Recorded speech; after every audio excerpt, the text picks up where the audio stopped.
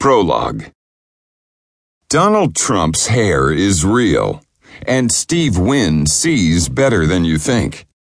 Much has been written about these men, but few people know them, personally and professionally as well as I do.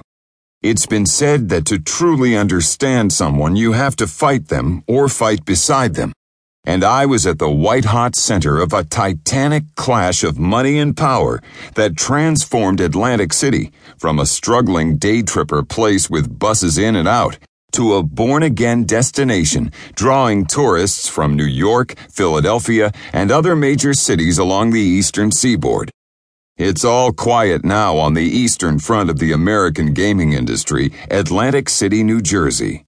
But for 5 chaotic years, from 1995 to 2000, 2 of the world's best-known companies, run by 2 of our planet's most flamboyant businessmen, fought a bare-knuckled, high-stakes battle over a prime piece of real estate in one of America's most famous resort towns.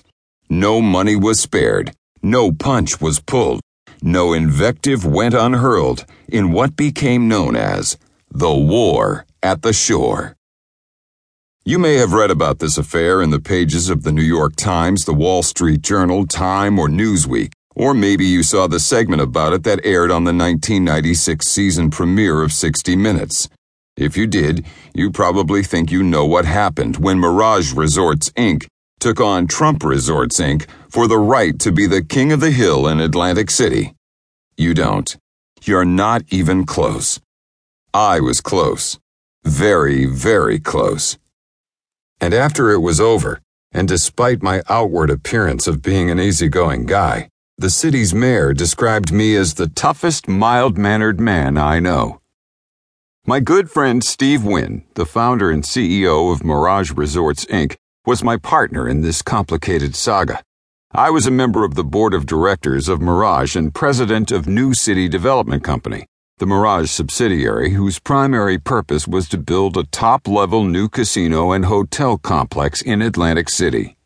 Steve Wynn was, and still is, a genius entrepreneur, the unbelievably hard-working and dynamite-tempered perfectionist whose imagination and chutzpah have transformed Las Vegas and the entire gaming industry throughout the world. Book-smart as well as street-smart, a man frequently described as having partial blindness, yet incredible vision, Steve Wynn picked up in Las Vegas where Howard Hughes left off. He has reached heights even Hughes couldn't have imagined.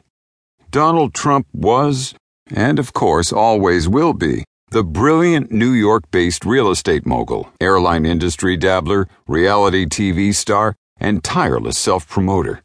Back then, they were battling over who would be the king of the hill in the biggest sandbox on the East Coast. The outcome, to put it mildly, was still very much in doubt. As for me, Richard Skip Bronson, I am a complicated all-American success story, a product of a fractured family and city-owned housing project in Hartford, Connecticut, a former paperboy, spelling bee champion yet college dropout, and prolific developer of shopping centers and office buildings, including City Place, Connecticut's tallest skyscraper. Steve Wynn entrusted me to create an environment in which he could bring his brand of beyond-belief projects to completion. I had worked with Steve for several years when the idea of his returning to Atlantic City surfaced.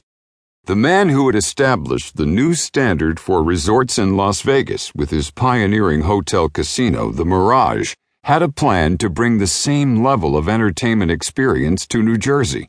Donald was operating 3 struggling hotel casinos in AC, so the prospect of our arrival on his turf was as appealing to him as 0-carat gold in Trump Tower.